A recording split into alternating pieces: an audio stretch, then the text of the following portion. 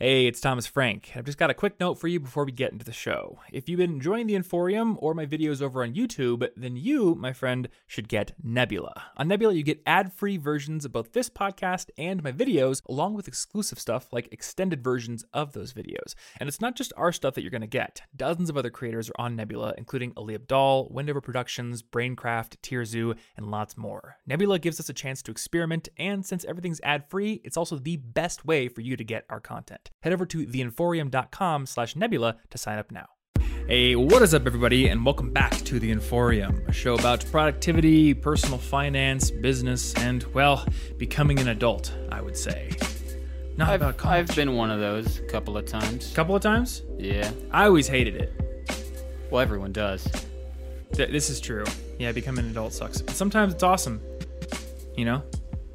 Sometimes you get to, like, vote, maybe. It's never awesome. All right, before we get into it, it has come to my attention that somebody in the comments on the last episode was complaining that we don't have new theme music. So, Martin, I think we need new theme music. Yeah. So yeah, that's probably fine. I'm gonna come up with something. Criticism. But here you go. This is just for you. This is not off the top of my head because I was practicing it before. But this is your new theme music. There. Good enough. Wow, I feel revved and ready to podcast. Do you? I'm gonna be. It was inspired. really A part of my soul that I didn't know existed because the podcast part isn't really that important of a part normally. Of your soul? Yeah, it's the podcast section. It's a new addition. Our podcast but is it's an important part activated. of your soul? Yeah. How dare you? What can I say? What can you say? Okay, so full disclosure to everybody, but mostly apology to Martin. This is actually the third episode of The Inforium. It is, isn't it? Wow. Yeah, we recorded the second episode this Wow. morning, and I'm going to take full responsibility. I didn't check the tech setup as well as I should have. I've used this little recorder guy, which the audience listening can't see, but I've used this little recorder guy here for a lot of my videos, and it has great battery life, and it said it was charged, and it lied to me. You trusted. So I did. I trusted it. So now it's got fully charged batteries and power backup. I love had a power to gaff backup. tape. That's had what I to love. Gaff tape the power backup to the back of man. this reel-to-reel recorder, but we're good to go. Yeah, this isn't even the same topic you were going to hear about. No, we can't do the same topic. It's a brand new one. We're going to sit on that topic. We've tried re-recording one right after it. It feels terrible. Now, we did that once. The last time we had to didn't feel re-record good. was also my fault, wasn't it? Every time we have to re-record, it's your fault. One time you let Tony Hawk licensed music be in the episode. That was what it was, wasn't it? Or was there another one? Explicitly, well, that might have been another one because Was I there remember another specifically saying we can't do this. That's licensed music, and you were like, nah. And then later you were like, after we recorded, you were like, you got a point, actually. I remember in the moment being like, it was very I'll helpful. find a way to make it work. I'll do some kind of EQ trick or something. I'll do the to get it reverse out. Tony Hawk But no, trick it that didn't you can work. do in Audition. There That's was a just setting. like Deftones in the background of that episode. So this is Yeah. part of the reason why we no longer do the playing video games while answering questions No. episodes. No. The other reason is it's really hard to answer complex questions about. I would say that we can only answer certain kind of questions like that in a way that'll come out cool and organic, but usually it's weird because I'm focused, so it's like half an answer and then you got to wait. And then the rest of the answers come in a second. Yeah. So this week we are going to, I want to say, return to our home buying series, but I think a more accurate term would be to reboot the home buying series. Particularly because it's a new titled podcast. New title podcast. And I also, I was intending to do an episode on the financial side of buying a home, just like mortgages, down payment. And I think that's what we're going to focus on a lot here. But I asked for people's questions over on Instagram and Twitter, and I got a lot of more basic questions. Like, should you buy or keep renting? Like, when does it make sense to buy? A lot of like the more preliminary questions. Okay. So we're going to do an episode about buying a house because my fiance and I are in the process of doing that right now, along with basically half the people I know, it seems. That's true. Lots of people be buying houses these days. My friend Matt was like, "Oh, you buying a house?" I'm like, "Yeah." He's like, "Oh yeah, I did too. Andrew just bought one. My brother just bought one. My friend Nathaniel just bought one. Like 3 or 4 people in Iowa recently bought them. 3 or 4 people in Iowa recently bought one. Everybody's buying houses. Our friends from Des Moines moved here with I'm the not intention buying to a buy house, one. though. I'm a loner, a bit of a rebel. Well, let's put it this way. So, your job on this episode is to ask me whatever questions you would like to know for when you do intend to start buying a house. Do I ever intend to start buying a house? That's the number one Are you question. telling me you don't want to have like a quaint little house on Bainbridge Island someday? Oh, I'm saying that. I mean, I guess that sounds cool. Where you can, But I don't know, grow your own kombucha. I need to like do a lot of other stuff first. like grow kombucha. Yeah, well, yeah, you just grow it in puddles Yeah. in the ground, and you scoop it out with a ladle. Now, make sure this ladle doesn't have any BPA, or your kombucha is spoiled. That's true. No BPA in the ladles, otherwise you're gonna get Twitter canceled. And also, Would I drink out of a kombucha puddle? That it seems is- like the kind of cool fantasy thing that would happen in the Fairyland series.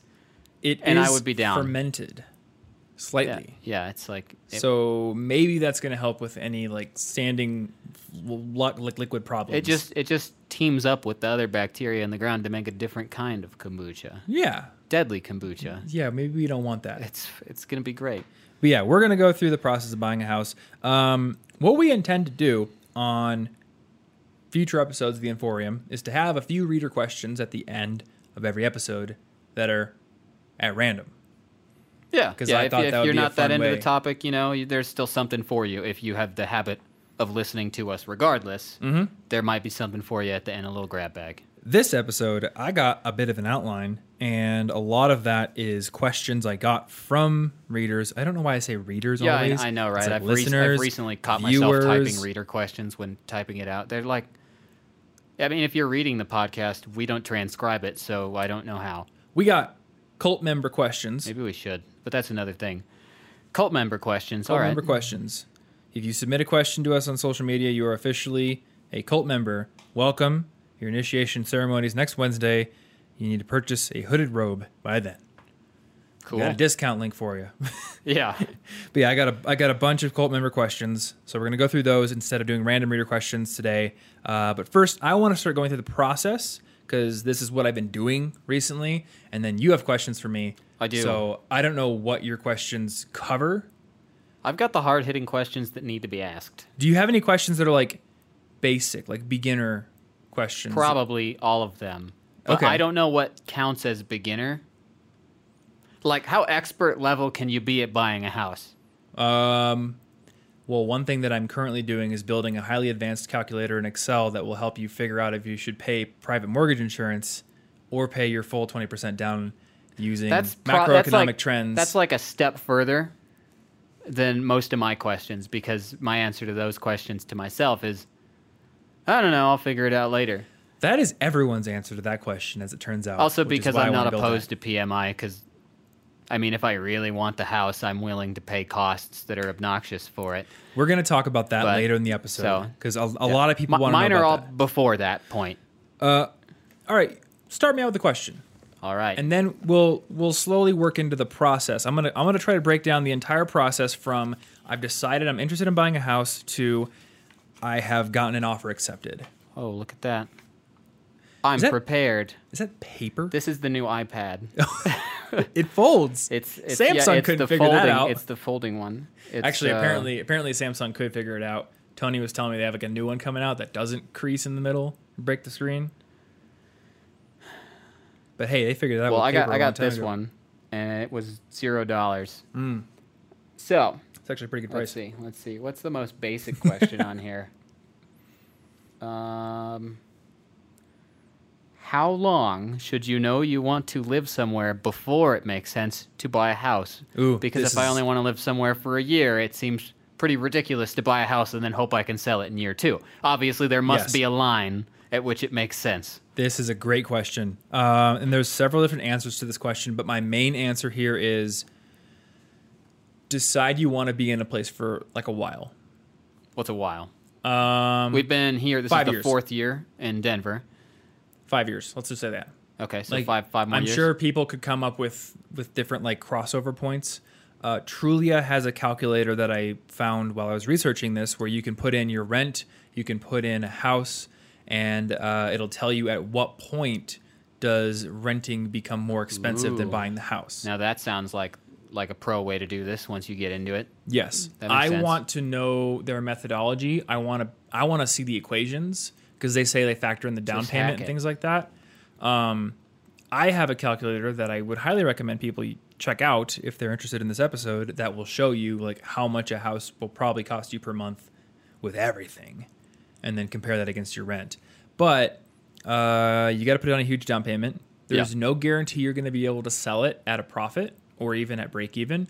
So yeah, my rule of thumb is if you want to be in a place for 5 years and you're like, I'm willing to go to a neighborhood where I can afford to buy, then it makes sense to start looking at buying if your financial situation is going to work with that. Okay. That makes sense.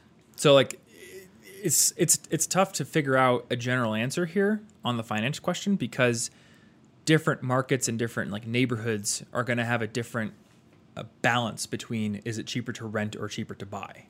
Yeah, and obviously most of the neighborhoody questions are all personal preference.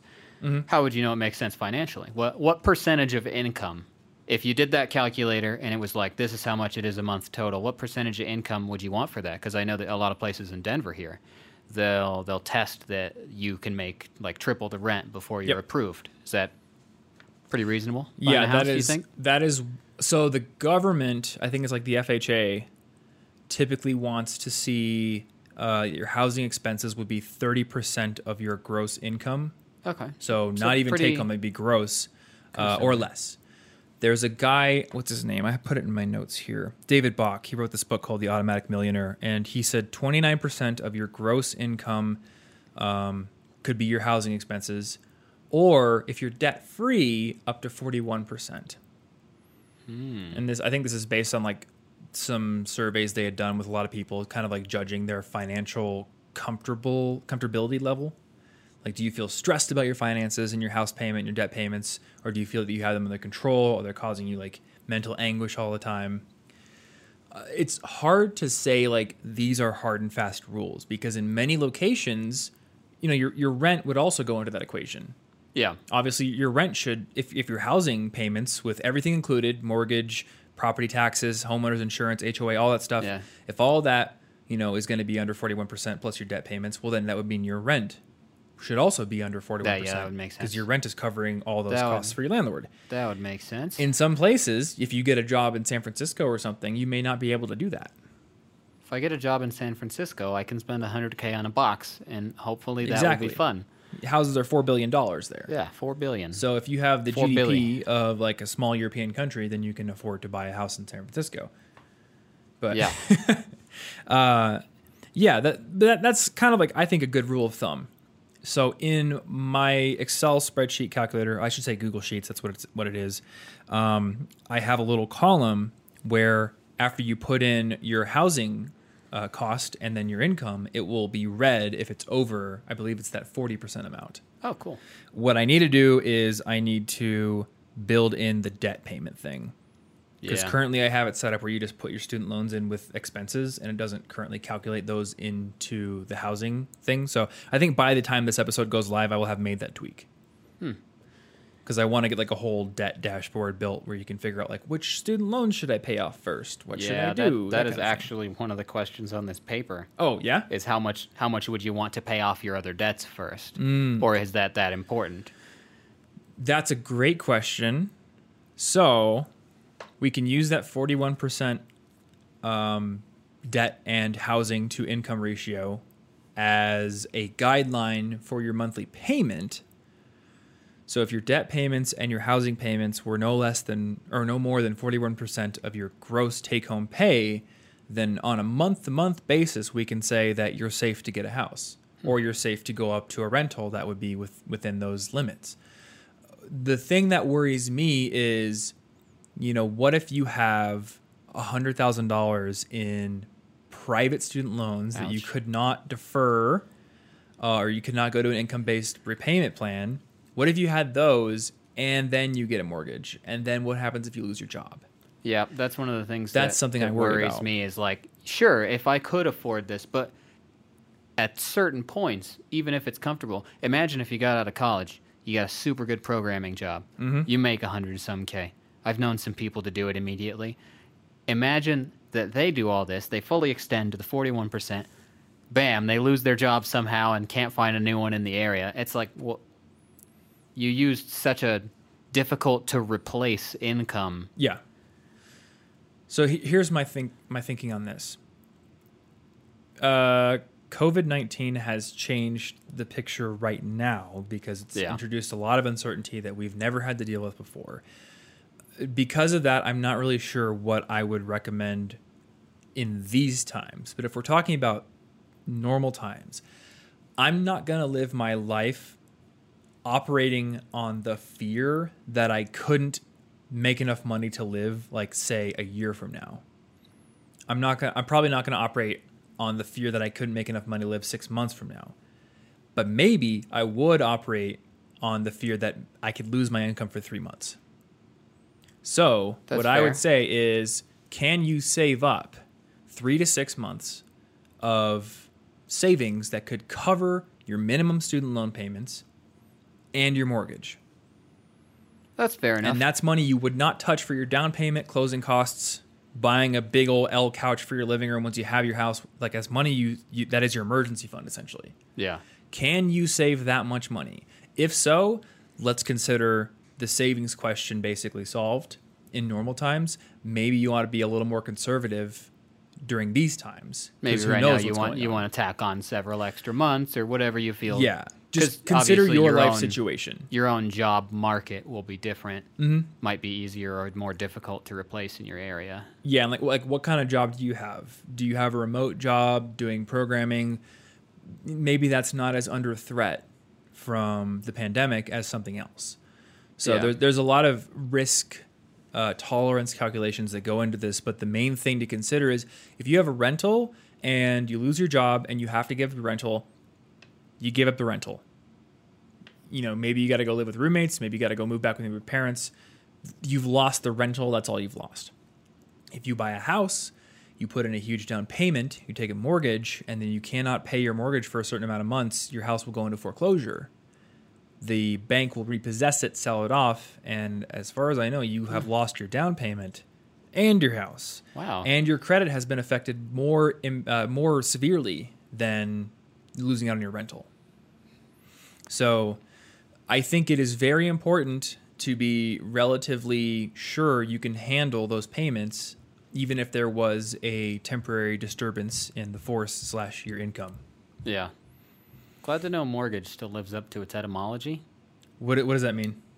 It means like, what's the etymology behind mortgage? It comes from, now I can't say necessarily that it comes from French, but probably, otherwise it shares a root that French also shares.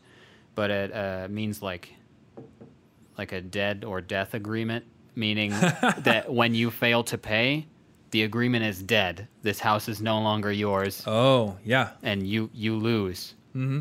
You win nothing. Now, good day, sir.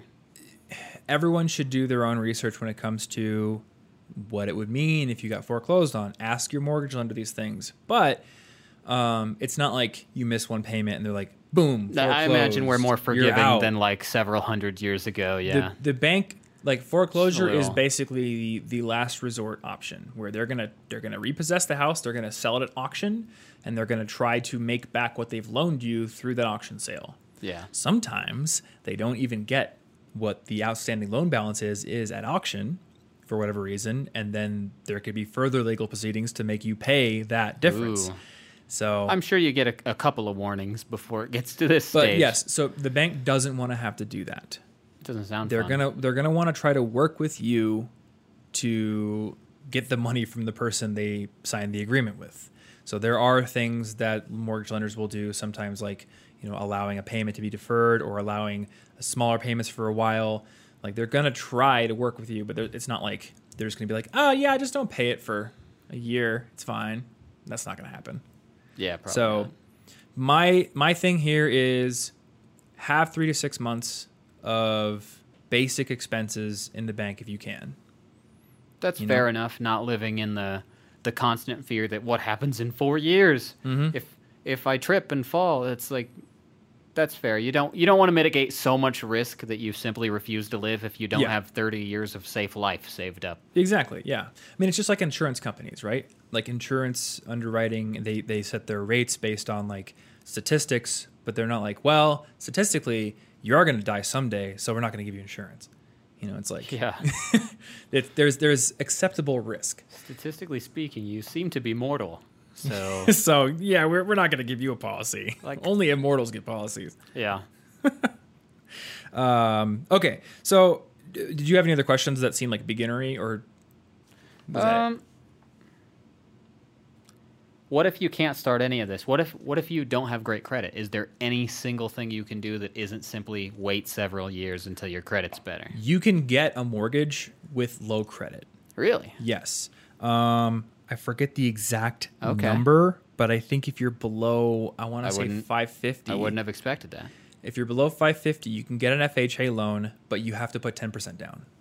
It may not be 550. I didn't write the exact numbers down here because I was doing like basic research, so we can link to it in the show notes where there was like some article I was reading. But yes, it's like mid 500s. If you're beneath that, you can still get it.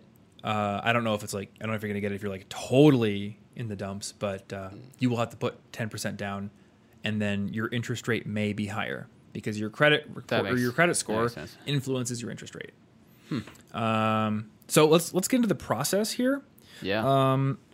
So I guess like the first thing is deciding whether or not it's time for you to buy a house. We kind of covered that. My rule of thumb is I like the area. I'm willing to spend 5 years here. Maybe plans change, but like you're thinking this is where you want to be for the next 5 years. At least at the moment, that feels like something where you're not clearly against it. Yeah. Now, there are going to be people who are like, dude, you could just house hack. You could buy a house. You could rent out 2 rooms to 2 people. You could like live mortgage free, basically have them cover it. And then you could just move out whenever you want. Some people do that. If we're ever going to cover that stuff, we'll cover it in a future episode. That sounds complicated. Right now, we're going to cover the basic scenario. You and or your life partner want to purchase a home for yourselves. And it could be a townhome, could be a condo, could be a single-family home, which is... Oh, yeah, condos. Condos are things. Totally forgot about that. That's just like an apartment you buy. Exactly, basically. Yes. There's condos and co-ops. They're a little bit better. So condo, you're literally buying a unit in a building. Yeah. And then like co-ops, I think you're like buying into a company that owns the whole building. So you don't like straight up own your unit. You own stake in the company. That's interesting. I've not even heard They of have that their one. pluses and minuses. I'm not super knowledgeable about either of them because I am your typical future suburban dad that wants a 3-car garage. Yeah. So I haven't looked into them much, but they do exist and they are options. So yeah, decide it's time. The first thing you want to do is, number 1, figure out like what kind of life do you want to live? Do you want to have a condo in a hip part of the city where you can go to a hipster restaurant or hookah bar, or I don't know, whatever people are doing these days, mustache waxing bar right down the road? Or do you want your typical... You could get a mustache wax cocktail while drinking a nice cocktail. That's delightful. Right there. That's not too far. The place. That's not too far off, actually. The hairstylist I go to is like, do you want a beer? Oh, it's pretty close. It's pretty close. And it's like, it is a nice like craft local beer. All right. So I don't know. Maybe I could ask her, like, can I do a mustache wax and have a cocktail? Yeah.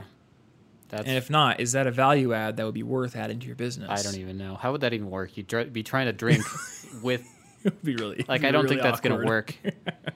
Maybe with a straw. It's a beer hat. Like one of those hat things. Okay. They put the cocktail there. You got a straw that goes under, so they have room to work on the mustache. Naturally. And you're good to go. This is obvious. This is business 101. This should be in business schools. We should be charging for this. Okay. Now you need to figure out your budget.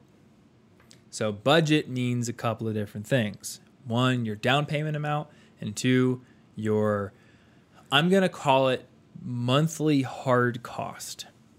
There are for the monthly amount, there are 2 numbers that I'm considering when I'm looking at buying a house, which I am right now. So there's one where I call it's monthly hard cost, and that is the amount of money you have to pay every month to live in that house. So that is not just your mortgage amount. That's mortgage. That is going to be property taxes, homeowners insurance, HOA fees if there are any, utilities, and then so that's your hard cost. And then I have another one I call full cost, which is the hard cost plus your recommended savings. So when you own a house, the buck stops with you. If a toilet flapper valve breaks, you got to go to Home Depot and buy a $10 flapper valve and change it. If your roof gets blown off in a storm, well, maybe your homeowner's insurance is going to pay for part of that, but anything else you got to pay for. If you need new windows, you got to pay for those. So when I used to run Listen Money Matters, my friend Andrew built like this whole software tool called Investable, which is for real estate investors. And it kind of like helps you figure out, given a certain purchase price on a certain property, do you think it'll cash flow? Which means like, will it be profitable at a certain rent? And it'll use like economic data to figure out what's rent likely to be on that property. And then what are your utilities costs, all of these kinds of things. And there's what he called major, minor CAPEX. And these are basically minor maintenance and major repairs. There's like certain amounts you should save. And I think he had the major repairs pegged to like 1% of the property value every year. So I'm pretty sure that my budget tool, which anybody who wants to follow along it's at thomasjfrank.com/budget tool, just one word, no dashes or anything. I think I'm using that 1% of the purchase price or appraisal value as major repairs, and then minor repairs, I think I have it at like $50 a month. You know, it could be more, could be less. You never know, but I call that recommended savings. I would probably keep that in a low-risk investment that's liquid. Like, I don't know, like a Vanguard bond fund or a money market or something, you know. Or once you get to a certain amount of money invested, maybe just keep it in an index fund or something so it's usually making more money. And, you know, if there is a downturn in the market, it's like it's not going to wipe you out. But you do want to have money around for repairs. Okay. Because otherwise you're going to have broken windows or credit card debt. Either one you want. So you want to think about that. And you're going to get what I call like that full cost. And then what I like to do is compare that to what my current rent is. In my case, the houses I was looking at, that full cost was always like well below what I'm currently renting at. So for me, it's like a no-brainer to buy a house as long as I have the money saved up for the down payment, because I'm going to be paying less per month, which even means that I can afford to increase my monthly savings goals to kind of put back the money that I took out of my investments for the down payment. It's just cheaper every month. So that's like the main thing to be considering. And I guess let's talk about down payment. So I think you had asked about like how much money you got to put down. I don't remember. Though it's a good question because I've heard varying figures from like maybe Iowa had some sort of first-time home buyers thing. I don't know if that's a state-by-state or a national thing here, what that is, but some people I've heard can get like a sub 10% down payment, but otherwise I've heard 20 or even 30 in some cases. I've never heard 30 that be was recommended. In extenuating circumstances of like needing to prove. Yeah, maybe that could be like if you had terrible credit or something. Yeah. I do know like usually a friend I hear 20. Yeah. A friend I had in college, her parents actually put down 60% on their place. I guess they just really didn't want to have a mortgage that was very much. I have family who just dropped the whole thing one time. Just like cash? It wasn't an expensive house, but yeah, just the whole thing. Some people do that. I mean, my landlord bought this place in cash. Like the dramatic gesture. You know, it feels great. You do get to drop like 10 pounds of money. And you make sure that you have it in bills in a suitcase. Yes. Otherwise, it's not draw cool. any suspicion. But what would people that don't want to feel cool with bills in a suitcase do? Yeah. Okay. So, 20% is the down payment amount you will need to put down if you don't want to pay what's called private mortgage insurance. So essentially, banks looking at lenders, they're going to look at a lot of factors to see how trustworthy are you? What's your credit score? Do you look trustworthy? Do you have like a weird, like, do you keep winking oddly in the meeting? Why are you winking? You're going to make that $1 billion. Can you say to us for a second, Tim and Eric will make $1 billion without winking? Oh, you'll make $1 billion. And another thing is how much money you're putting down. If you're putting down 3% of the purchase price, well, number one, the bank has to extend more money, so they're putting more on the line. But number two, you don't have as much skin in the game. Somebody who puts 3% down, if the house gets hit by a meteor or they just decide, you know what, I want to stop paying and whatever, I'll let it go in foreclosure. Like, they're not going to feel the hurt as much because they put barely any money down. Whereas somebody who put 20% down, it's like, all right, you got skin in the game. We're only giving you 80% of the value. So, statistically, people who put more down are more trustworthy, or at least are more likely to pay their mortgage and, put in that effort. So insurance is a whole scheme to mitigate risk and help deal with it. Private mortgage insurance is pretty much money you pay every month to the bank because you don't have your 20% equity in the house. So a lot of people think that like PMI is the worst thing in the world. It is to be avoided at all costs. Save up as much money as you can so you can avoid PMI by putting down the full 20%. But really, it's all just math. And, the biggest factor, other than the price of the house that's going to influence your payment every month, is the interest rate on the mortgage. So actually, I want to see, do I have Google Sheets on this iPad actually logged in? I want to see if I can bring it up because I have a calculator that I can actually use here. And I even have numbers built in. So here's my house comparison. Because we're in Denver, I have a $330,000 house put into my first house comparison thing. And then I have like $500,000 houses in there as well. Right now, I saw a friend on Twitter who said he put 3% down and got 2.75% interest, which is crazy. So, oopsie. You know what I accidentally did is, boy, what did I just do? I did something weird. There we go. I'm going to put this at 2.75 because I have it at 3 right now. I put the wrong figure in. 2.75 on a $330,000 house, and I have the down payment at 3.5. So that's $11,550, which is crazy. Boy, what the heck just happened here? It thinks I'm putting in 275,000% interest. Okay, here we go. That's pretty bad. Here we go. Okay, so if it's a 2.75% interest loan, then your payment per period on this $330,000 house, with the loan amount being $318,000 because you're only putting 3.5 down, is $1,300 per month. That's just the mortgage. So that's 2.75%. Sometimes mortgage rates are at 4.5%. So let's do 4.5 here. If my iPad will actually let me type the 4, be nice. So we had $1,300 going up to 4.5%. That brings us up to $1,613. So an increase in $313 per month, just because you got a different interest rate. And your interest rate is not determined just on you. Your credit score does go into it, but it's also like, what has the government set as interest rates? What are the big macroeconomic trends going on right now?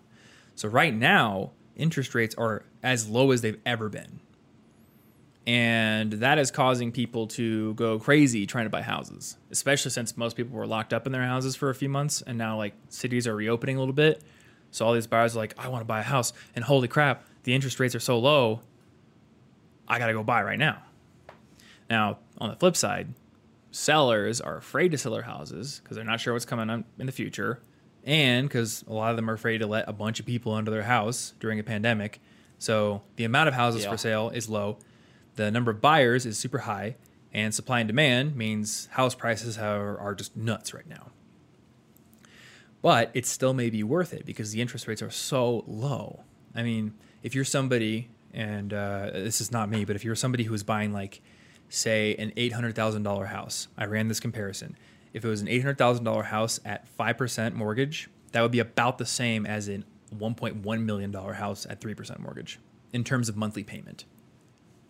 Huh. So the mortgage interest rate is a huge factor here. That actually matters. It matters Makes a difference. so much. That's cool. So again, thomasjfrank.com/budget tool if you want to. There's like a housing calculator comparison tool as one of the sheet tabs. You can go in there, set an annual percentage rate, set a down payment percentage or dollar amount, and compare up to 3 houses and see what your payment would be. This week's episode of our show is brought to you by our friends over at Skillshare, which is an online learning platform where you can learn skills that can boost your creativity and even your career prospects across a ton of different topical areas, including graphic design. They have motion design tutorials, video production and editing tutorials, After Effects, Illustrator, all your good old Adobe programs, along with music production, podcast editing, business analytics, marketing classes, and even productivity classes. In fact, there are 2 classes that you're going to find on Skillshare that were made by me. One of them is on building a productivity system. So if you want to learn how to make your to-do list, your calendar, your note-taking system, and your file organization system, both physical and digital, all kind of merge together and work in harmony for the common goal of making sure that nothing that comes into your life ever slips through the cracks, then you may want to take that class. And then there is a follow-up class that's kind of a companion to that one. So while my first class is all about building the systems that kind of externally help you stay productive and organized, the second class is all about habits. This class is based on how to take your goals and, if they're fuzzy, kind of make them more specific, more actionable, and then break them down into daily or at least regular habits you can practice that help you to make progress towards them. And the second part of that course is all about how to stick to those habits long term, because as you probably know, a lot of times we will take on a workout challenge or a reading challenge or a writing challenge or whatever it is, try to make it a long-term habit, but the novelty factor wears off, or we just get busy, things pop up, and we find that, just a few short weeks after we've started working towards that goal, we've left it by the wayside. And there are both internal self-discipline ways and external systems-driven ways to prevent that outcome. And that is what that class is designed to teach you how to do. So if you want to take that class, if you want to take any of the other thousands of classes in Skillshare's library, you can go over to Skillshare.com/geek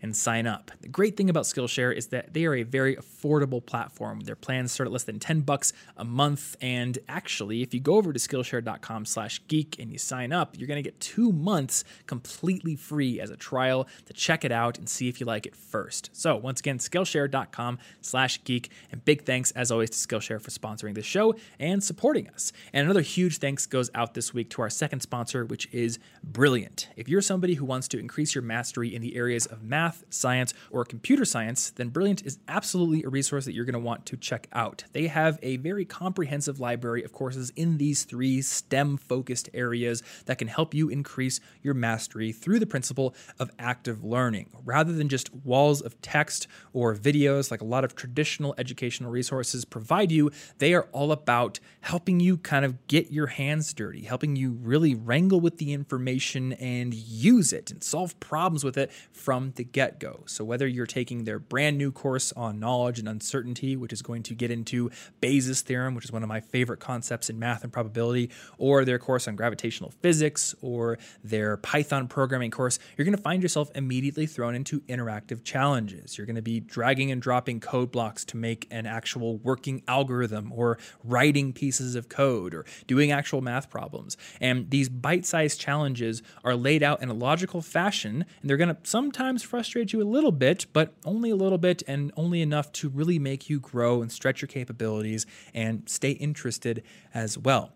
Now, speaking of that learning library they have a full math education suite, so you can start from the basics of number theory and algebra and work your way up all the way to differential equations and math for quantitative trading and finance and more advanced probability and statistics courses. You can go all over the gamut with math. They've got science courses ranging from, like I said, gravitational physics to classical mechanics, computer science courses going over the fundamentals of algorithms, computer memory, all kinds of great stuff. And if you go over to brilliant.org/collegeinfogeek, you're actually going to get 20% off your annual premium subscription if you're one of the first 200 people to use that link. Once again, brilliant.org/collegeinfogeek. And again, thank you so much to Brilliant for sponsoring this episode, supporting our show, and let's get back into it.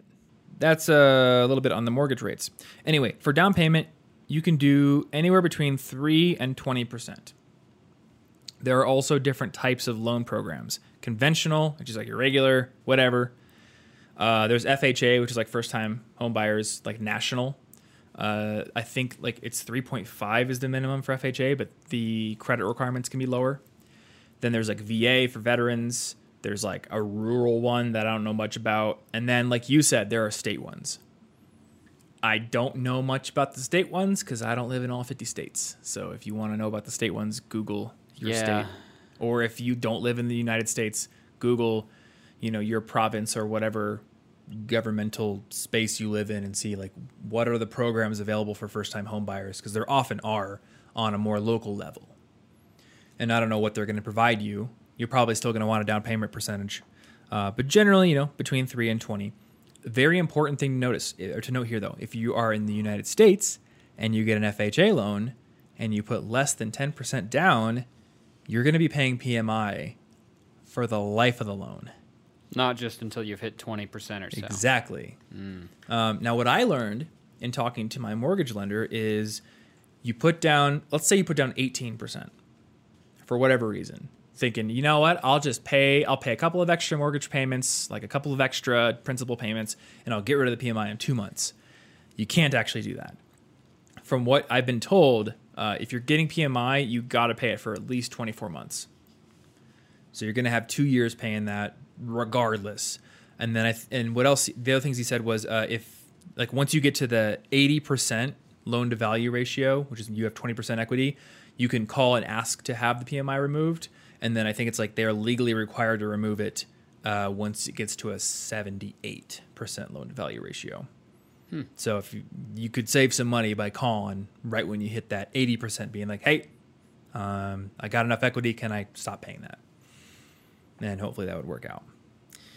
So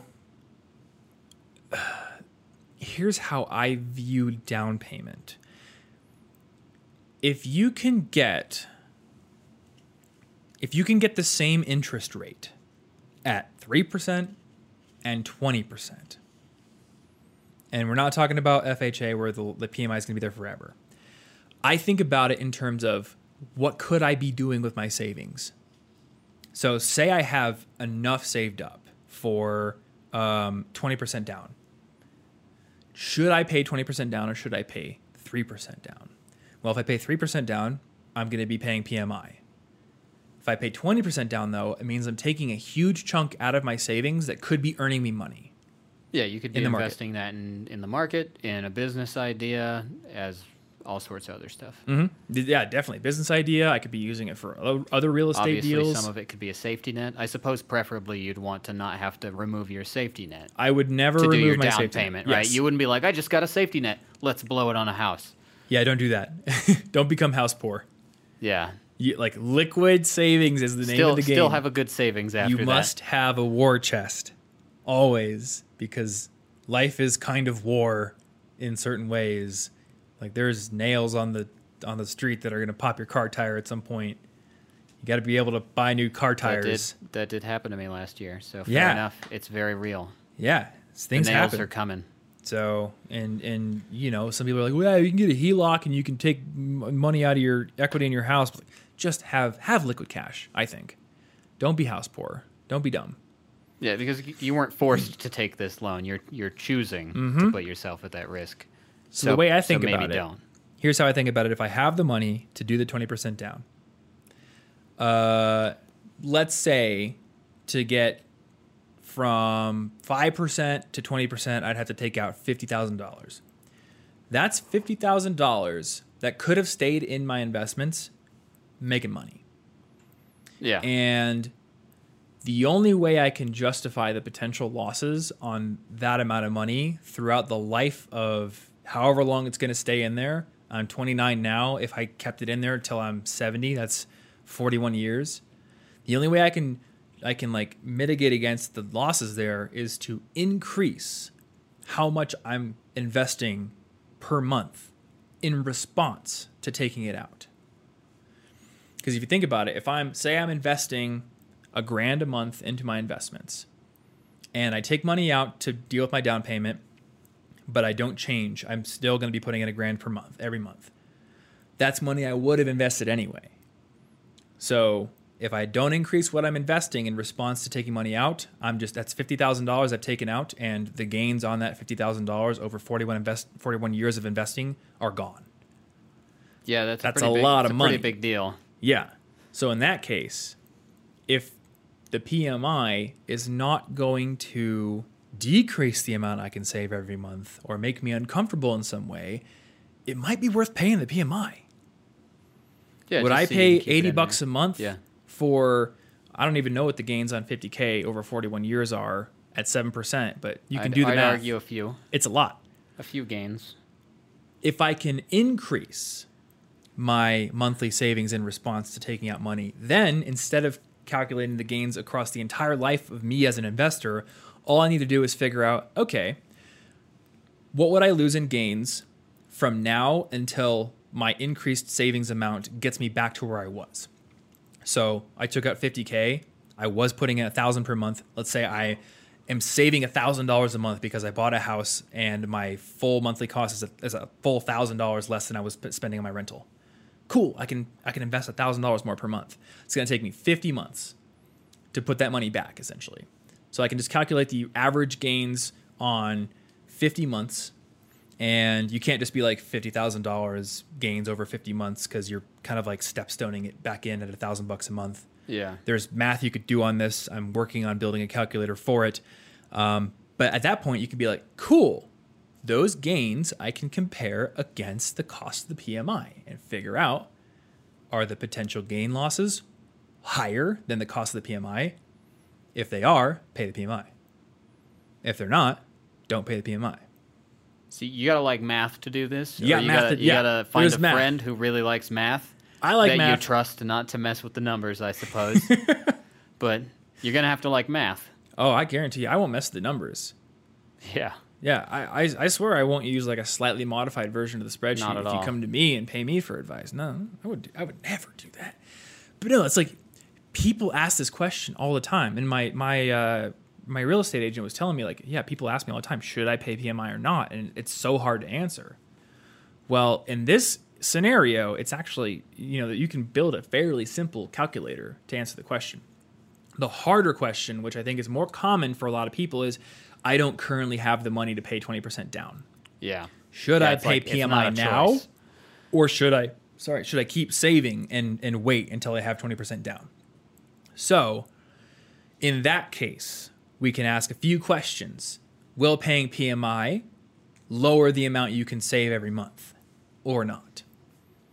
If it's not going to lower, say you're going to pay PMI, but your full hard cost is still less per month than your current rental, then we don't have to think about that. What we can think about then is, what is your credit score going to be several years from now versus what it is now? And then where do we think the economy is going to be, and hence where do we think the mortgage rates are going to be? That's really hard to predict. There are probably economists who would offer smarter takes on this than I can offer, but my view is right now, mortgage rates are insane in terms of how low they are. I don't think we're going to see them lower. So you might take that into consideration. What would a 0.5% higher mortgage rate do to your monthly payment, and would that be higher in total than paying what they're offering you now in terms of rate plus PMI? So that's just something to think about in terms of that question. So many numbers. Very, very difficult to know but what mortgage rates are going to be like. There have to be a lot of numbers. This is for like a several $100,000 investment in most places. Yeah, this is something that I feel like it's a huge thing. There should have been a class on it. Then again, like high school students wouldn't care. They're like, I'm not going to buy a house. So yeah, there should be a class on it for adults. House buying 101. You come back to the high school. Your old high school math teacher. He's going to teach you.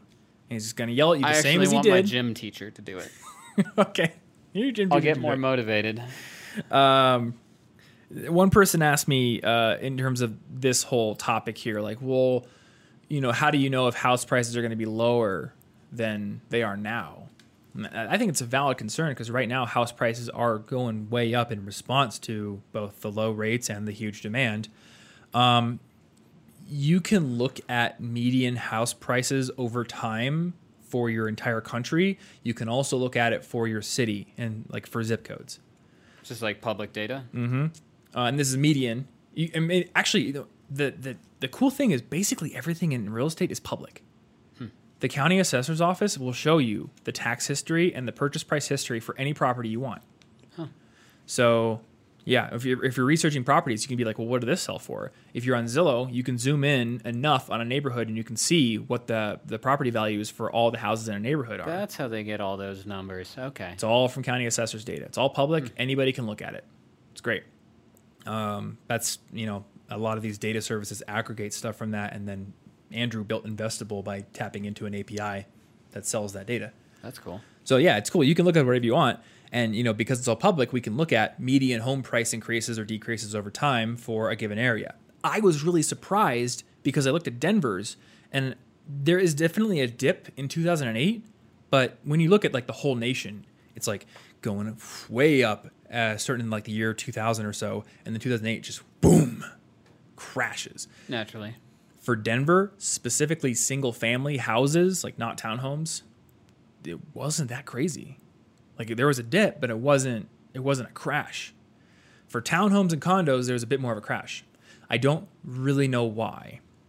So, we've got a lot of uncertainty in the future due to the pandemic. We don't know what's going to happen. The one thing I have been hearing though is the price of building materials is not going down.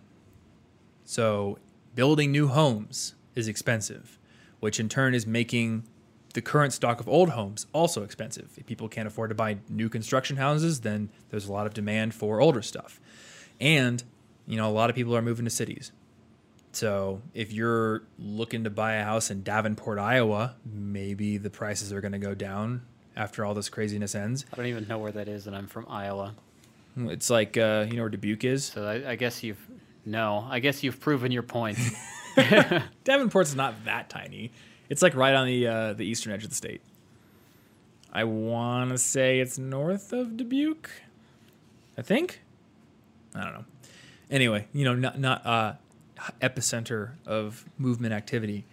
Denver, I would be surprised to see property values go down here because people are moving here in droves. That would be pretty surprising. It does seem to be, growing pretty reliably. So if you live in a major metro, personally, as somebody who lives in a major metro that has a lot of growth, I am not going to be crossing my fingers hoping for home prices to go down in the future. I could be wrong. Wouldn't it be awesome to be wrong? But the future I see as most likely is 2 years from now, we're going to have probably higher interest rates on mortgages, but also the house prices are going to be the same, if not slightly higher. Maybe the rate of acceleration will have gone down a bit. Who knows? Yeah. Maybe I would love to be wrong. Would love to be able to buy a cheaper house in a couple of years, but I just don't see it. I just had friends move here the other day. Yeah, it's definitely growing. I don't see any obvious short-term reason for that to change. Yeah, I don't either. So that's the thing. People asked about mortgages. Like, what is a mortgage? Well, a mortgage is just a loan from the bank to help you buy a house. It is the loan that most people will have to take on during their lifetimes. Even the people who hate debt. If you want to own a home, you can buy it in cash, but that's really tough. And the thing is, I think in terms of potential gain on my money. So if I want to buy something that would take a very, very long time to save up for, especially something that will probably appreciate in value, it's generally smarter to take cheap money from the bank than to try to save up like $300,000 for a house. Well, yeah, because first of all, that's going to take so much time out of your life that you've now wasted a bunch of potential happiness in the home you wanted, and you can't get that back. You can't buy that back with your gains. But also, the whole time you've been saving up $300K, I assume that took you a couple of years. So you've been paying rent that wasn't going towards your mortgage, and the rent just disappears. Yeah. Rent just gets thrown into a barrel and burned. You never see that money again. if you're putting it towards your loan the whole time instead of renting, at least you keep that money kind of. Yeah. Now there's an emotional connotation behind the whole like idea that rent is wasted money. Well, a lot of people in this particular instance, yes. I am glad to pay rent personally in my situation. Yeah, absolutely. I mean, I'm currently paying rent right now. I am being provided a valuable service by my landlord. I have a roof over my head. I have a place to record these podcast episodes. Yeah. It's great. The term that I read recently, it was on a Reddit post, but I really liked the way that they worded it. It's, what are you paying every month in non-equity payments? Interest on your mortgage is a non-equity payment. You know, HOA fee is a non-equity payment, but your rent is also a non-equity payment. So if we're talking about you building equity into a house, which is an asset that will likely appreciate over time, could be an investment, your rent and mortgage interest are one and the same in that they are money you pay every month towards your housing expenses that are not building you equity. So in my calculator, I actually have in the housing comparison thing a non-equity payments line. And for the rent, it's just all of it is listed as non-equity payments. And then for houses, it's homeowners insurance, property taxes, your mortgage interest, and then HOA fees. But because the mortgage is going toward...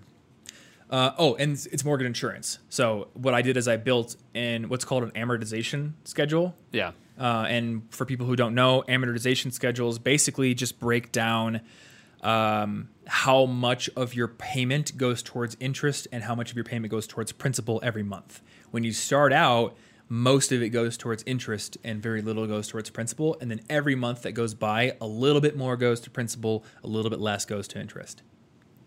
This way, you're not like building up a crazy ton of equity right away, which could be disadvantageous to the bank. So I don't know like the pure rationale behind amortization. I just know that for mortgages, you're always going to be paying it.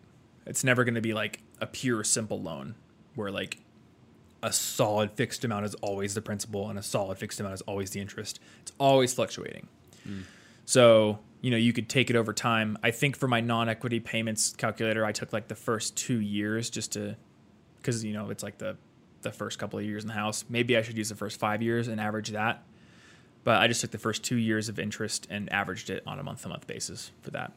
You know, it's just like a back of the napkin glance. Like, look, this is how much you're paying for non-equity as your rent, and this is how much you'd be paying for the house. And if it's significantly lower, then, you know, that mortgage interest is money well spent. Yeah, like if you're in that situation where you're specifically looking to just, I'm going to save up $300K and buy this house, and I know the one I want, and I could have gotten it today with a loan, but no. It could very easily make way more sense. Yes. To do that. So yeah, in this dimension, people often think of it like one way is debt, one way is not debt. But really, it's like it's all non-equity payments all the way down until it hits the turtles. Then it's those all the way down. Don't hit the turtles. So we talked a little bit about there's like conventional, FHA, VA, state-based. I'm probably doing a conventional one. I think FHA can help for first-time home buyers and people who have lesser credit. Then there's the 30-year versus the 15-year debate. So you can get a 30-year mortgage, you can get a 15-year mortgage.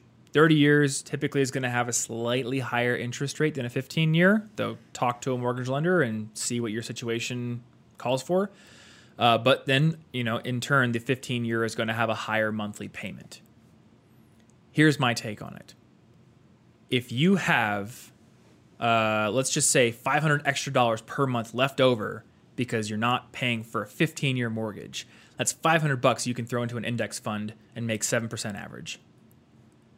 So saving 0.5% or 0.25% or whatever is probably not worth it to have a higher monthly payment and less money to throw around into savings or investments or whatever every month. The other thing, yes, you're going to pay more in total interest with a 30-year, but if you get a 30-year, you have the option of making extra principal payments if you really want to. Personally, I'm chucking that money into investments. I want every dollar I can to be making money in investments, either stock market or mutual funds or real estate or companies or whatever it is. You know, I want to use that money for those purposes rather than trying to pay down really cheap debt faster. But if you get a 30, you have the option of paying it down like it's a 15. And then the only downside is you're paying a slightly higher interest rate. Yeah. But then, like, say you lose your job for a few months. Well, that's like $500 extra you don't have to pay every month. So, I'd say like optimize for your optionality. And I guess that's all I have to say on that. And then the other thing is like fixed versus adjustable rate mortgage, what they call ARMs. I have 2 ARMs already. I don't need any more. I'm lying about that. I would like Machamp it all day long. That's fair. But I would not accept an adjustable rate mortgage. Tell me what my price is for the life of the loan. The math's already hard enough. Do we really need to make it more confusing and probably worse for you? Exactly. Yeah. Hey, Tony. 1 second. We good? We are good. I just, we're using a camera that has a 30-minute record limit for Martin, and I don't want it to shut off. People got to see your beautiful face. They gotta. Yeah. So I wanted to make sure. What else is going to get them through this day? Definitely not me talking about numbers all day. Okay. We talked about the monthly payment. Just to recap there, your monthly payment is not the mortgage payment alone. It is going to be quite a bit higher than that. So let's go back to our example. We had a $330,000 house. We put 3.5 down on it because we're ballers. We're going to go back to our 2.75% interest rate that I saw someone on Twitter get, still putting 3.5% down because they're a baller. And so we have a payment per period, which I keep forgetting to put the percent sign in there. On the computer, it doesn't make me do that. So you have payment per period. That's your mortgage payment of $1,300. And Tony, I already got it. I was afraid that you like fell asleep or something. Oh, okay, cool. PMI. So my calculator is using publicly available PMI figures that I found at a bank's website for somebody with good credit. So this may be different if your credit is below like a 720. I just took the top credit one because my credit is above 720. So that's $153 a month, putting 3.5% down. If you put more down, but still under 20%, it will be less. You got property taxes. The way I like to do this is I look at the property tax history for the property that I'm looking at, and I'll take a few years and calculate the percentage increase or decrease over year. And then I'll just add that percentage to the last year's figures. So if it was $1,500 last year and there was a 10% increase for some reason, it's like, cool, I got to add $150. It's going to be $1,650 divided by 12. So in this one, I've got $1,434 over the year, so it's $119 per month. And then your homeowner's insurance, talk to your mortgage lender. They're going to give you a good estimate. I've got $160 in here. So your total like mortgage payment, which is all these things, is $1,733.46. And then I've got some assumptions for utilities. Let's just say there's no HOA in here. You can do whatever you want. Have like a bunch of cars on your front lawn, all their wheels missing, cinder blocks, no HOA. They don't care.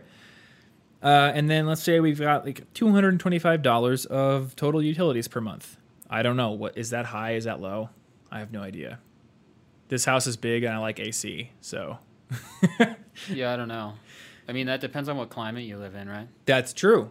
That is true. Well, here it gets hot in the summer, so that gives us a total ownership hard cost of $1,958 per month. And then my estimated monthly recommended savings is $320. So my full cost here is $2,278.46 on a house that costs $330,000. So if you are spending more than $2,278 per month on your rental, then it's probably worth buying a house at this price at that down payment amount. It sounds like it's very important to do all that math because that first number, that 1,300, was like, what? That's ridiculous. Mm-hmm. But once you add it all up, it's like that plus another 60% of that. It's $1,000 more. Yeah. Per month. Now you're not going to spend that. You're not going to spend that every month because we're talking about recommended average savings for repairs. You're not going to have repairs every month. Yeah. But you want to be saving diligently for that every month. So that's why I also put the hard cost there. Like $1,958 is going to be going out of your pocket to various other pockets that aren't yours every month. But yeah, if you're spending less than 2K, or if you're spending more than 2K, sorry, on your rent, then that could be very worth it. Given other factors, of course. Is there an increased commute time? We were talking about, commute times are actually a contributor to unhappiness if they're very long. Oh yeah, we talked about that in the Lost episode. In our Lost episode. Then we'll do again. We'll do it again. And then under this scenario, we have $1,147 a month in non-equity payments. So, when you're thinking about like burning money, that's what you're burning to be a homeowner. And what are you burning to be a renter? So yes, I think it is very, very, very important to run the numbers like this, so you have an accurate picture of what you're actually going to pay per month. Another thing people don't consider is closing costs on the house purchase. So $330,000, you're putting down your down payment. A lot of people are like, that's all I got to pay, right? That's it. But no. Closing costs is to close the deal, right? Not to finish the loan. Yeah, to close the deal. So this is money that you're going to spend up front. Conventional wisdom will say like 2 to 5% of the loan amount. When I talked to my mortgage lender, he was like, it's probably going to be like $5,000. Now, it may be different for other people, and that may be a low estimate. I'm not sure. I'm keeping more on hand than that. But you got things like inspection, that could be $500. Appraisals could be $300 to $500. Closing services fee could be like $300. Loan origination fees. The research I did said these can be like 0.5% of the loan value. And then often you got to pay property taxes up front for the first year. There may be HOA fees up front and homeowners insurance up front. So keep a good amount of money on hand. That is like beyond your down payment. That isn't going to be eating into your emergency savings, because more money is going to go out of your pocket than just that down payment to get into this house. Here in Colorado, one thing I've noticed, because we've offered in a few houses, it's very competitive here. The way that the contracts are written is they have the sellers paying a lot of those closing costs, like title origination fees, title insurance, like a lot of this stuff the seller pays, at least with the original offer. So if you're bidding on a house that doesn't seem very competitive, then you may be able to offer at asking or lower than asking and have these provisions where the seller pays all this stuff, and it might get accepted. In our case, we had a counteroffer where the seller was like, sure, but you pay some of these fees too. So, you just got to figure out what you might pay. So that's kind of the costs. And did we get through all your questions? Yeah. Cool. Well, then we'll just truck through like the rest of the process up until the point where we're going to stop. So start looking at what's available around town, which means get on Zillow. And if you're anything like me, you probably were doing that already. Because I like having the app so that when I can, when I just drive past a really nice neighborhood, I can like park and be like, yeah, I thought that was $3 million. Got to leave this neighborhood. But it's interesting to be around an area that I like and then just see, out of curiosity, what are all the values. It's really nice to look. Yeah, I mean, I love doing that. I find it interesting. And honestly, one thing that I get a lot of fulfillment out of is just like understanding the layout of my city well. I don't know. I like to ride my bike around the city. I like to ride around neighborhoods. Just like, I want to know, like, what is Denver? I want to have like a feeling for it. Yeah. And, part of that is I'll just go on Zillow sometimes. Well, you can't have neighborhood preferences if you've never been to them. Ooh, something that you and Ashley do is, before the pandemic, is you guys would like go have like little mini vacations at a different part of the city. Yeah, we've even like paid for like hotel rooms in places that are relatively nearby, but it's a different experience waking up in a different neighborhood. And also, it's a much cheaper vacation than doing the same thing in another city where there are travel costs and all that. It's true. And at the end of the day, we could always just like drive home real quick to get something we forgot. But legitimately, we spent 2 days in a different neighborhood, and it felt like a full vacation in a completely different area. Yeah. And it's just like 25 minutes away from where we live now. Yeah. Yeah, and that could be a great way to start to get to know some neighborhoods. You gotta test out how safe do you feel walking around. Yeah. That's an important thing. Go there at something that like I've tried to do is if I'm like seriously considering a house, I'll go ride my bike around the neighborhood Yeah. and be like, all right, is there like a dog constantly barking next door? Like, are there things that I would have a problem with that I wouldn't see during the weekend morning when I tour it? Or bike lanes. Bike lanes are nice. You know, if you're moving out to like the suburbs, the street is basically one big bike lane. Well, that's definitely true as long as the neighborhood's not very busy, yeah. Mm-hmm. But if you're moving to a more busy place, yeah, bike lanes could be a big thing. Or at least like, is there a back road or something that would be easy to bike on?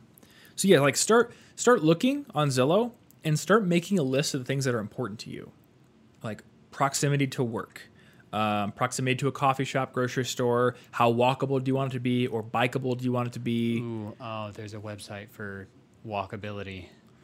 Oh, is there? That gives it like a score. Oh, I don't know what website you're talking about. Redfin brings their data in. Cool. Zillow Good. might as well, but Redfin does. I was looking at that not too long ago, but walkability score was real cool, and it was like, yo, yeah, you get a score of 80, you can get to most of your things from here. Mm-hmm. That's worth looking into. So if you use, I don't know if Zillow does this, but if you use Redfin, they will show a walkability score and sometimes a bikeability score.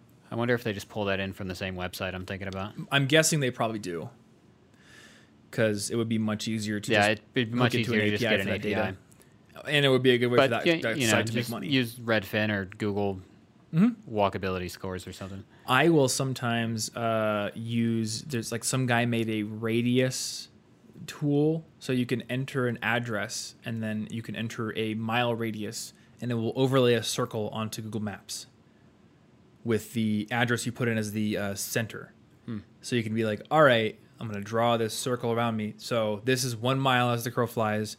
Where is a grocery store? Where I know you're thinking. Where is a coffee shop? Like that kind of thing.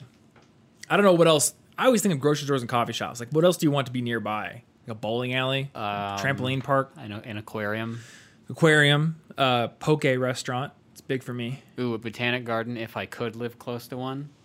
Ooh, yeah. Those are usually really expensive neighborhoods, so it's iffy. Does but, Denver have they're cool. any kind of botanic garden besides the main one? There are a couple of other gardenish areas. I don't know if they're explicitly in Denver, but they're in the metro. In the metro, yeah. Yeah. When I say Denver, I mean the metro, basically.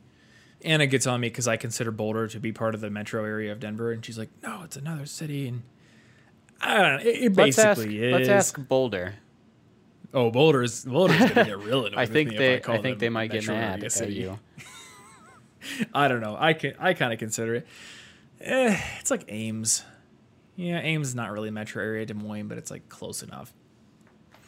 Anyway, list out your requirements, make a list of things you like, and go on Reddit.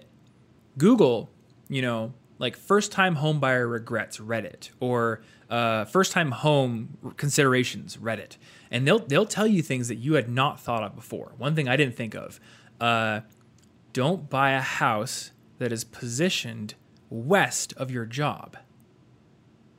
Oh, because then you're driving into the sun in the morning, and then you're driving into the sun when you go home. You can't see anything when you're driving every day. That would get a little annoying. Now, right now the housing market is so competitive, you may not be able to be super picky, or maybe there's just like a neighborhood that you love, but it's west of your job. Here in Denver, that's a lot of people's problem. They want to live near the mountains, but they work downtown. You're dealing with that. But it's something to consider. One thing that I really hadn't considered much of, but then when I moved into this house, I learned, here in Denver, a north-facing house is not nearly as good as a south-facing house.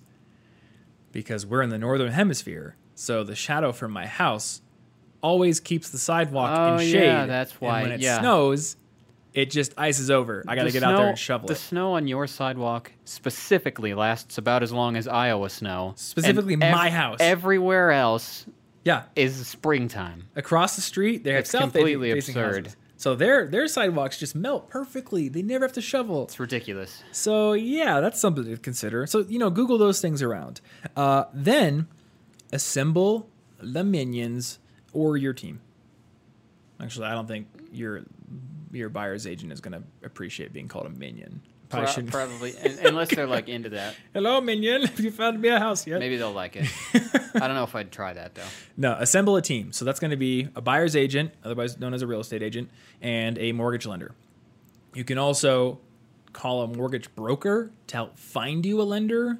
They will often charge a fee for this, like a finder's fee. In my case, Anna's family had a recommendation. I didn't really shop around. I just called him, talked to him. Seems like a great guy. We get along well. He offered me a great rate. You know, I could maybe shop around, but I like the rate. And then for my agent, a friend of mine recommended his agent. And my agent is freaking awesome. A lot of people will be like, do you really need an agent? And my answer to that is yes, because buying a house is a very complex process, and you want a professional who is experienced at doing this in your corner, whose like fiduciary responsibility is to support you. If you, like, a lot of people will be like, well, the seller has a listing agent, I'll just work with them. But the seller's listing agent, their responsibility is to the seller, is to get the seller as much money as possible. And I have seen some Slytherin level stuff in this house hunt.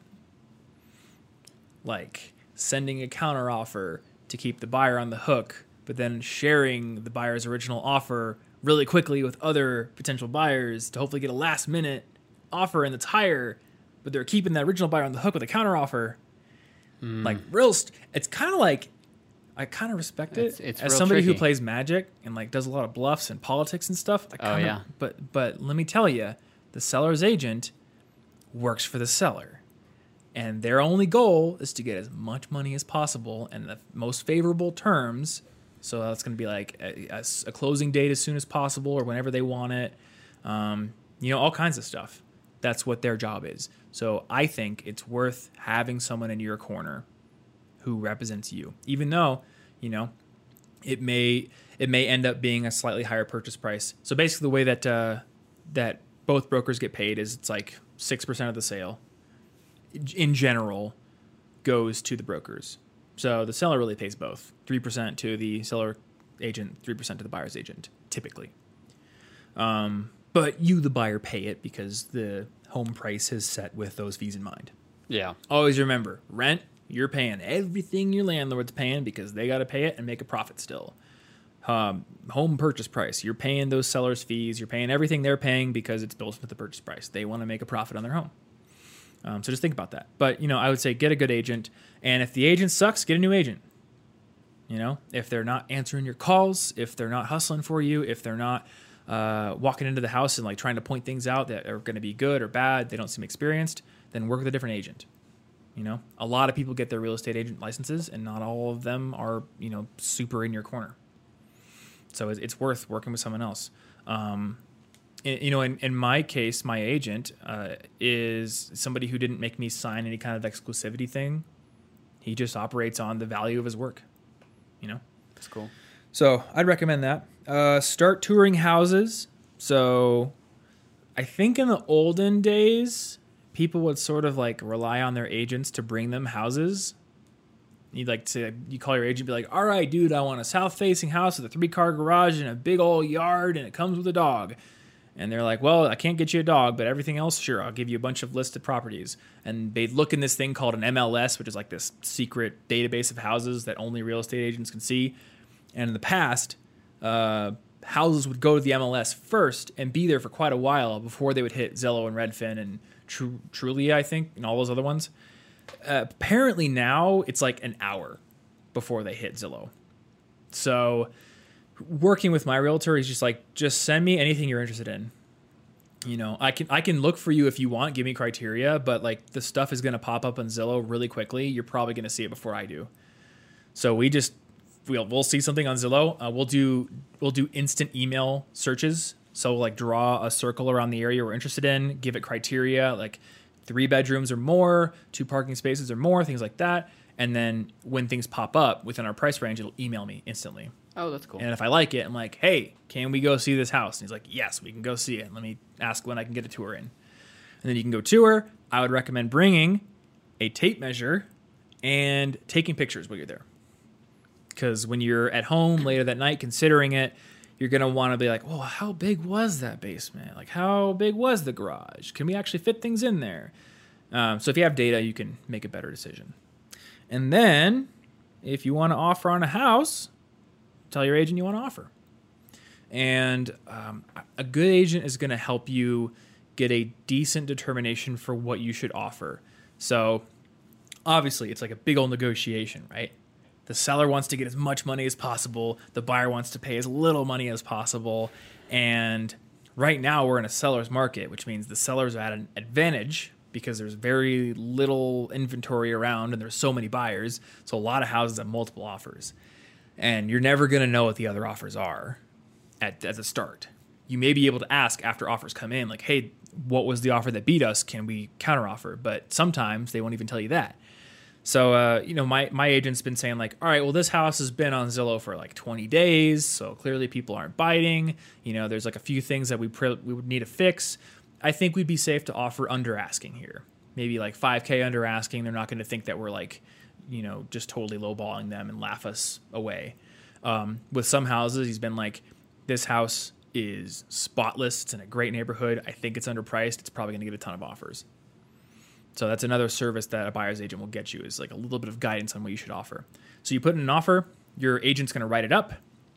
You can put in all kinds of terms like, I want to close this date, 45-day closing, 60-day closing, whatever it might be.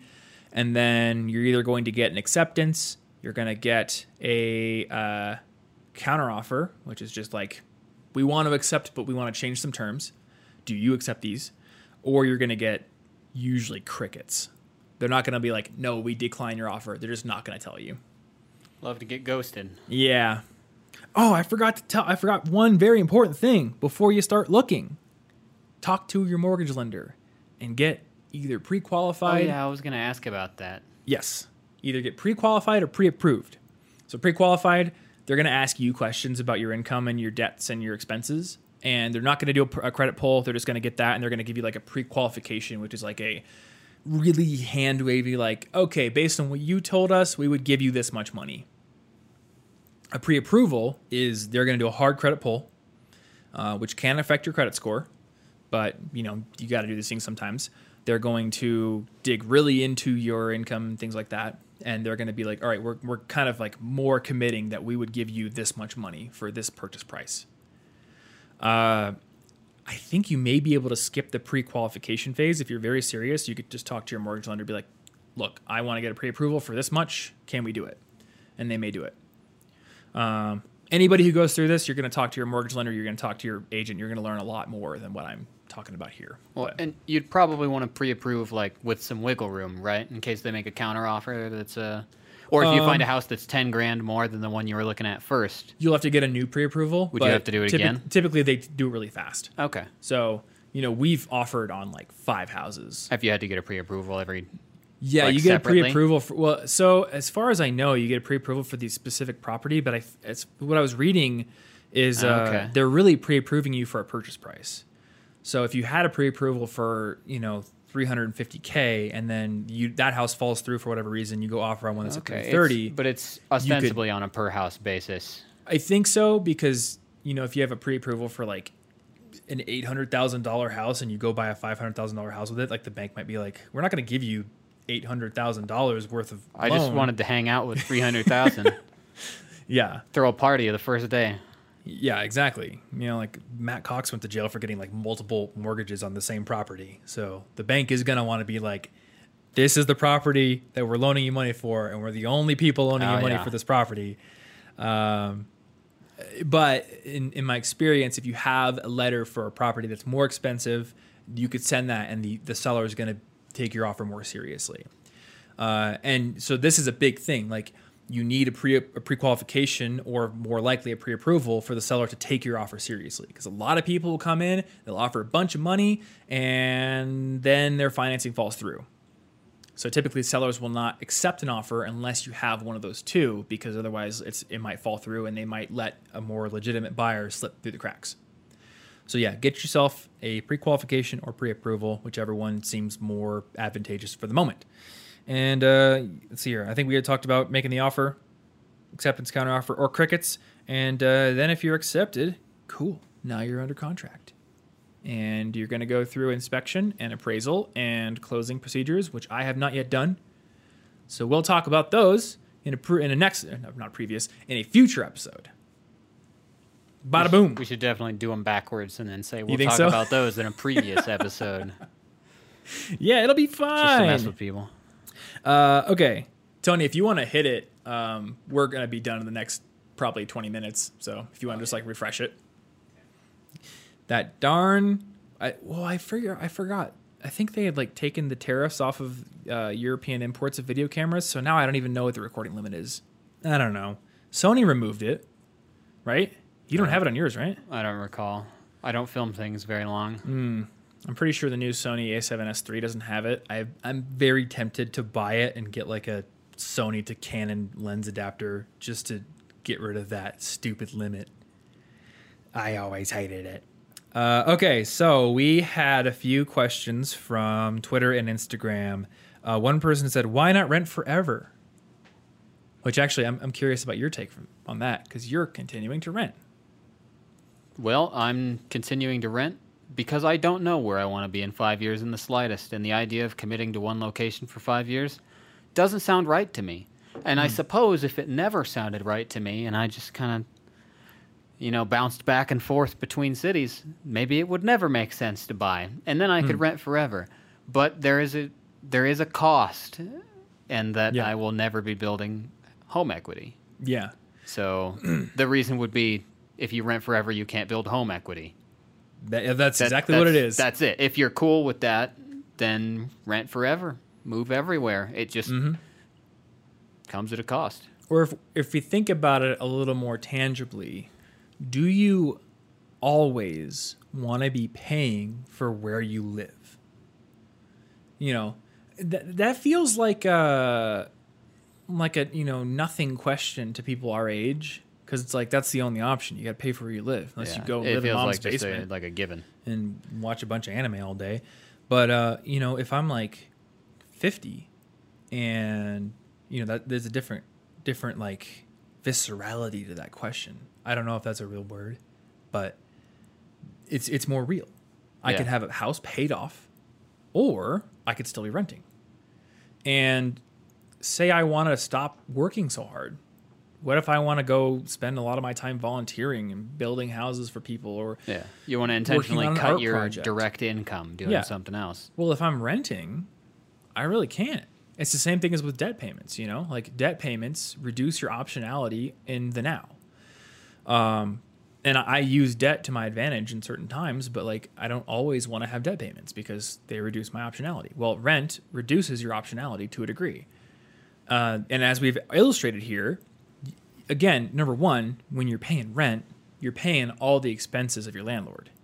Now, a lot of landlords buy houses in cash, so their expenses are lower than somebody paying a mortgage, which that is like, it took me a while to figure that out because I was here in Denver and I'm like, man, a lot of places, like what I'd pay for a mortgage and homeowners insurance and all that is more than what the rent is on similar houses in the neighborhood. How are they doing this? And I realized, oh wait, it's people with like millions of dollars coming in, buying these houses in cash. So that way their only payment every month is the non-equity stuff. Yeah. They're just paying homeowners insurance and property taxes and utilities and maintenance. So, they can afford to rent it for far lower because there is no mortgage payment. But, a lot of us can't do that. So that's just the biggest thing. I don't want to be always paying money for where I live. It would be. That's fair. You're always going to pay some. You're always going to pay property and taxes. Like, for the record, I probably don't always want to either. At some point, I might buy something. Just right now, you're going to find a place where you want to be eventually. I don't know. I think. Like I maybe believe someday eventually it'll click, you will, and it'll just make a lot of sense. But if it doesn't at the moment, I don't want to buy and then be like horrified at the annoyance that I have brought myself.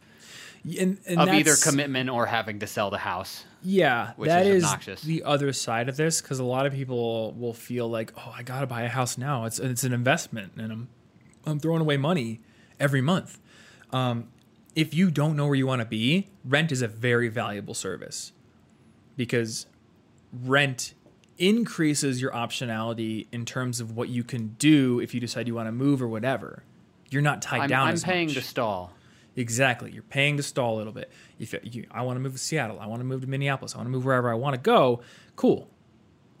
Wait till your lease is up. That's it. Wash your hands of the place. Or if your apartment has a buyout clause or whatever it is, pay that. You know, maybe it's kind of pricey, but that's it. But when you got a house, you either got to sell it or you got to try to rent it out. And that's a whole can of worms. My friend Matt had, maybe still has, a condo in Jersey, and he moved out to Boulder, so he wanted to leave Jersey, couldn't sell the place, so he rented it out, and the property management companies he hired one after another were not doing their job, not finding good tenants, all this kind of stuff. You know, it's tons of headache. Yeah. So, you know, maybe rent payments reduce your optionality over the very, very long term because you're always paying for where you live. But in the short term, they give you options because you're not really committed to where you are. And that's worth it. Yeah, renting is just playing the field, but for houses. Mm-hmm. You don't know what you want to do yet. You know, and the conventional wisdom is like the house you live in is an investment and it'll probably increase in value. But I think it's worth it to consider that in a loose sense, but not like... The house you live in is not like an investment. It's a place you live. If you're not buying it with the intention to rent it out or flip it, then it's not like a real investment. It's something you hope appreciates It's an in investment value. in the same way that my Magic cards are an investment. I don't plan to sell them, so it really doesn't matter if they become valuable because I want them still. Yes. Buy it because you want it, because you want to live in it. It's an accidental investment. Unless you're intending to flip, rent, or house hack or whatever. I had one person like ask, how open how open are you to the idea of house hacking? Which I believe is basically just buying a house and then like renting out a room to somebody else. Or I think, and I have not researched this very much, but apparently some people will like use a low down payment FHA loan to buy a duplex and then rent out half of it. I don't want to do that right now. You know, I just want to buy my own house, but it's something to look into. It's something we could do an episode on, maybe. Certainly a strategy. Maybe get a house hacker on the show or something like that. So is a house a good investment? We talked about that. It might not be. You never know. So don't buy it because just because you think it's an investment. Buy it because you want it, and also because it will likely appreciate in value over the long term. Let's see here. I had like saving. We talked about savings for the long term versus saving for the long term versus savings for down payment. So somebody asked like, should you be investing money or saving for a down payment? And my view on this is if you're intending to take a bunch of money out for a down payment, don't put that, like if you're going to do that in the first like 2 years, 3 years from now, don't put that in the stock market. Don't even put it in an index fund. Because like the gains you're going to make on 2 years of growth is not that much, and it could be losses. Yeah, you know? The reward isn't sufficient for the risk if you actually want to spend it shortly. Mm-hmm. Like right now, things are fine. Weirdly, I don't understand why the stock market is so good right now, but you know, It's just an say imaginary confidence game, man. say you're in 2006 and you're like, I'm saving for a house. I'm going to put money in a mutual fund and I'm going to buy a house in 2009. Well, there goes half your money when the stock market crashes. So, you know, I really don't think two years of gains are worth the risk that you could lose money on it. Yeah. You know, and it could be a small loss, but it could still be a loss. So keep it in cash, in like a savings account. You really shouldn't be investing money that you intend to use short term. Just investments are for slightly longer term. Or put it in like a 2 or 3 year treasury bond or something. You know, if you want to make some money on it, put it on something that's like it's a guaranteed payment. You know, that's fair. 2%, 3% bond. It protects against inflation, but it's not like you might lose 3% on it or something. Yeah. So we asked about like current. I think we had talked about current investment rates and prices. So here we go. When do you stop accelerating loan payments and start saving for a down payment? So there's a really good question. Alternate loans, like student loans. Well, I'm just gonna put any kind of loans in here. Well, that's just not the home loan. Not previous the home loan. debt that you're already holding. When Previous do you debt. stop trying to pay those off super fast and instead save up for a home? Yeah. So I will apply this same rule to this. Actually, I got to think about this. So my typical rule for debt payments is anything over 5%, accelerate the payoff 5% interest. Yep. So my rationale on this is if you look at like index funds in the stock market in general as an entire market over a very, very long period of time, like 75 years, 100 years, our average rate of return is 7%, around about. So to be a little bit conservative, let's just knock that down to 5%. So long-term investment returns in index funds are probably going to give you, we could be pretty confident and say you're going to make 5% on those. So any debt over 5%, I say kill it, which means any loans you have, make your minimum payments, and then any money left over that you would be saving and or putting towards debt payments, put it towards the debt payments. Once you have your emergency fund and like a nice savings buffer, of course. You know, war chest. Always have your war chest. Beyond that, though, you know, I think it's worth starting to invest because you're going to make those gains. Now, with a down payment, we just said you're not putting it in the stock market because you're not trying to worry about gains over 2 years of investing. Yeah. You know, you got to make the decision for yourself at that point. Do your debt payments represent? Do they represent like a lot of uncomfortability for you?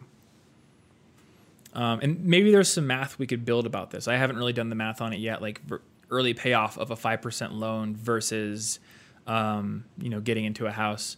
There's probably a lot of variables around this. I would like to build things like this into my spreadsheet so you can ask more complex questions.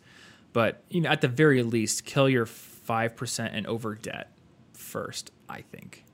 Unless you can make a very good case to yourself that you would maintain or increase your standard of living by getting into a house that is going to significantly decrease the amount of money you're paying per month versus your rental. I don't know what market you would do that in. Here in Denver, like what I'm paying for this house, I'm going to save a lot of money buying a house. What you're paying for your townhouse, it's much harder to say. I've looked around trying to like build a payment that would be very close to what you're paying for your townhouse, and it's like it's a little harder. Yeah. So that may not be the case. But if you're in a market where you're like, I would actually save a lot of money by buying a home, well, then that's money you could put towards your debt. It all depends. So maybe we could answer that more thoroughly in a future episode, or I could build it into my calculator. I'm always improving my calculator. I'm trying to make it like really, really useful. So you can check that out. And I think that was all the questions we had. So thank you to everybody on Instagram and Twitter who asked me questions. And I'm Tom Frankly on Instagram and Twitter if you want to follow me and ask more questions for this show. Because we're doing cult member questions. Almost forgot. Yeah. We're doing cult member questions every time we do an episode now. Because I think it's fun. And I'm like, why wait for 5 questions episodes when we could just do them all the time? Yeah.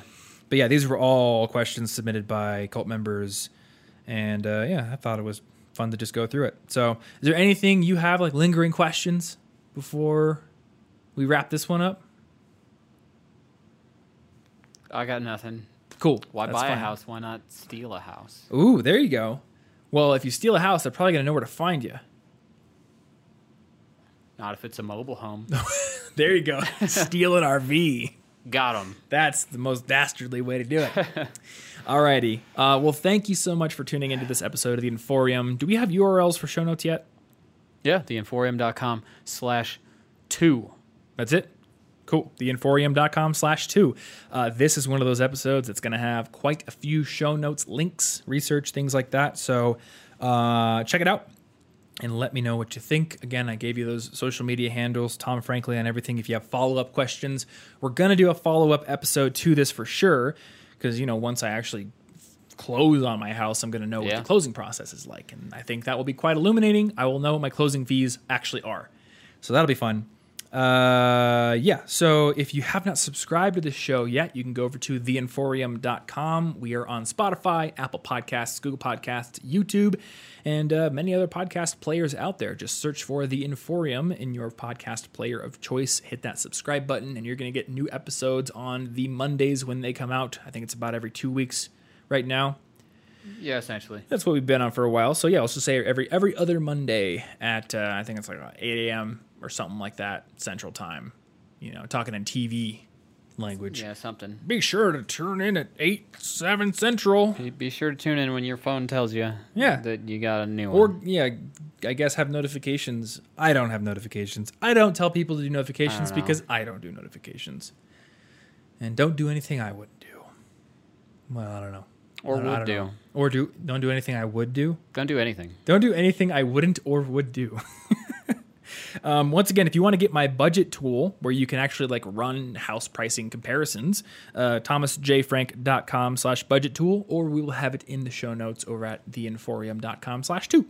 If you want to support this show, support it, then Apple Podcasts, among all the podcast players, has a rating and review system. So if you are an Apple user and you want to support this show, leaving us a 5-star rating and review is always highly appreciated. Otherwise, just sharing this show with a friend or just continuing to listen as you already are is very appreciated as well. So thank you, as always, for hanging out, and we will see you in the next episode. Stay cute.